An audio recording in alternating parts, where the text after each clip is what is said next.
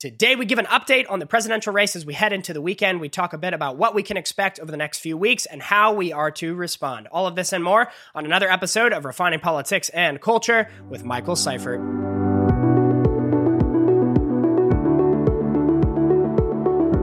All right, everyone, happy Friday. Welcome back to another episode of Refining Politics and Culture, where we explore what it looks like together to have vitally important political, cultural, and faith conversations, all with the ultimate goal of exuding truth and love, conviction and grace in our discourse. Hope you all are having a great election day number 4.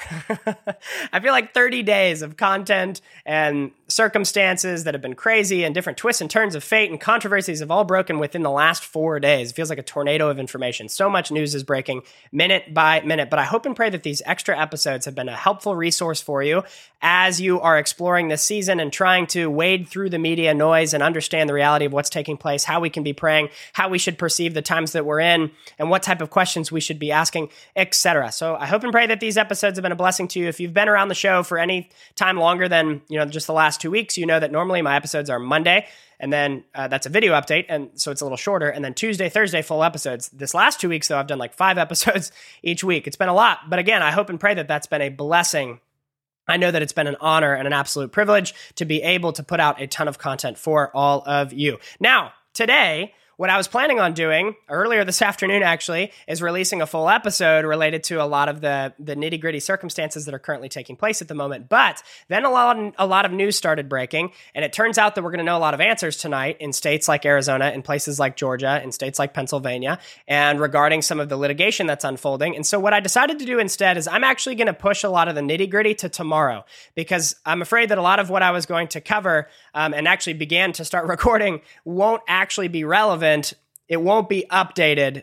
It wouldn't have been updated by the time I would have released it just a few hours later, because again, like I said, in an hour and a half from now, we're going to see situations change or at least unfold in a greater measure. So check in tomorrow morning. I'm going to release an episode late morning, Pacific time, and I will be launching it everywhere. So wherever you prefer to listen to podcasts, make sure you subscribe to Refining Politics and Culture on Apple, Spotify, wherever you prefer to listen to podcasts, so you get a notification when the new episode is launched. So tune in for that. We're going to get into a lot more of the nitty-gritty regarding the Senate and the presidency, where some of the litigation stands and where I could see this going over the next few weeks. And yes, I did say over the next few weeks, because I'd imagine that that's how long this process is going to get drug out for, if not longer. More on that in the morning. What I wanted to do now, though, today is I wanted to at least give a bit of encouragement as we are in this season, especially through a faith perspective. So I just mentioned that I do indeed see this race playing out over the next few, not days, but weeks, because I think the Trump administration has made it very clear that they are ready to dig their feet in, and they see a path to victory in the courts for this race so that they can fight for every legal ballot to be counted and every illegal ballot to be thrown out. There's enough evidence of voter fraud in multiple states across the country, in places like Nevada with their messed up voter rolls, in places like Michigan with entire digital systems malfunctioning, giving races completely to the Democrats, and then they realize that it was malfunctioning, and then having to give it back to the Republicans. And then they find that county, the digital system they use it in 47 counties in the state of Michigan. So there's been talk of an audit in Michigan. John James in the Senate race has started to bring that up as well, to say, wait a second, there's too much going down here. And on top of all this, people are not able to observe the ballots at the distance that they should be able to as legal observers. We're seeing that in Pennsylvania as well. We're seeing Philadelphia find random ballots out of nowhere, all of a sudden in different batches as time goes on. So they keep moving the goalpost of how many ballots they think they have,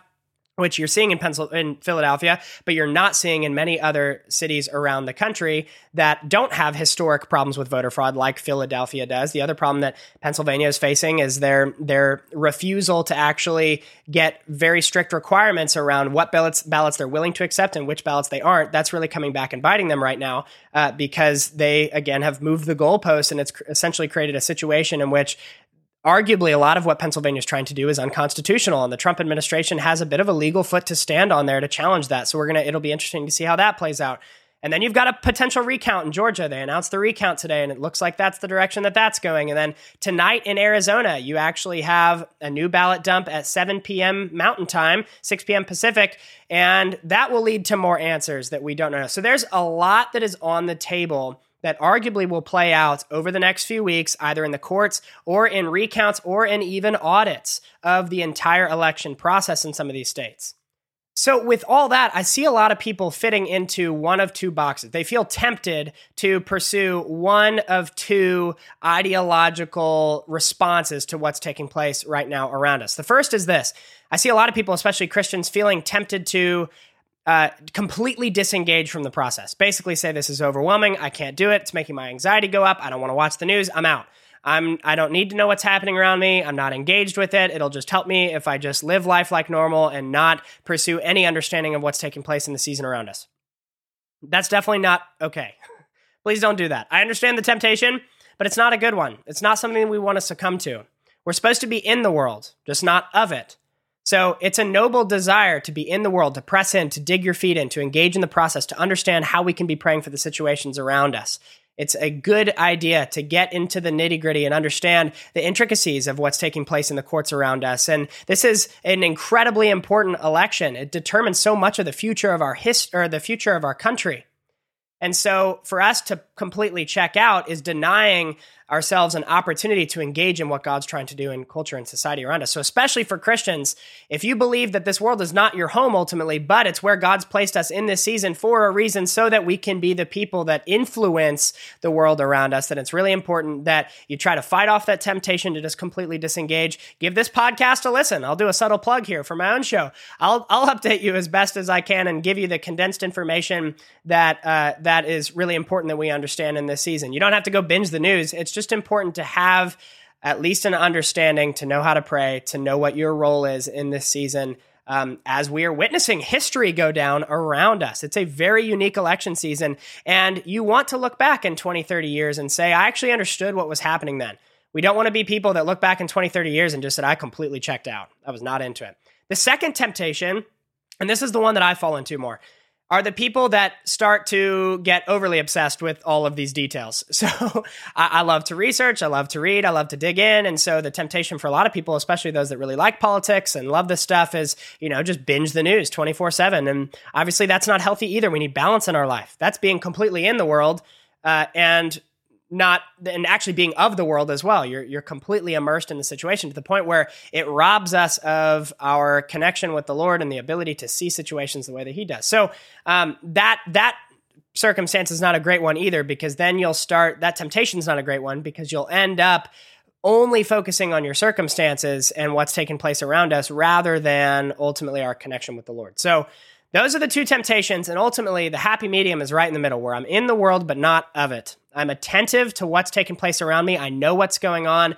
I understand my part to play, how to pray. I'm engaged in the process in a healthy manner, but I don't overwhelm myself with so many details to where I get burned out in 2 weeks and then I just have to completely turn off the news and I can't do it anymore. There's got to be a healthy balance, and this season likely will be a long haul sort of season. I don't believe the election will be over tomorrow. I think we are going to see this play out for multiple weeks. The Trump administration certainly has the justification to be able to pursue these legal battles, and we may see turns of events in these vote counts as they continue to come in as well. There are paths to victory for both Trump and Biden. I believe this race is far from over for the Trump campaign. I think they know that, actually. A lot of Democratic media and mainstream media has tried to say, oh, they're just grasping for straws. They know they're done. I actually don't believe that's the case.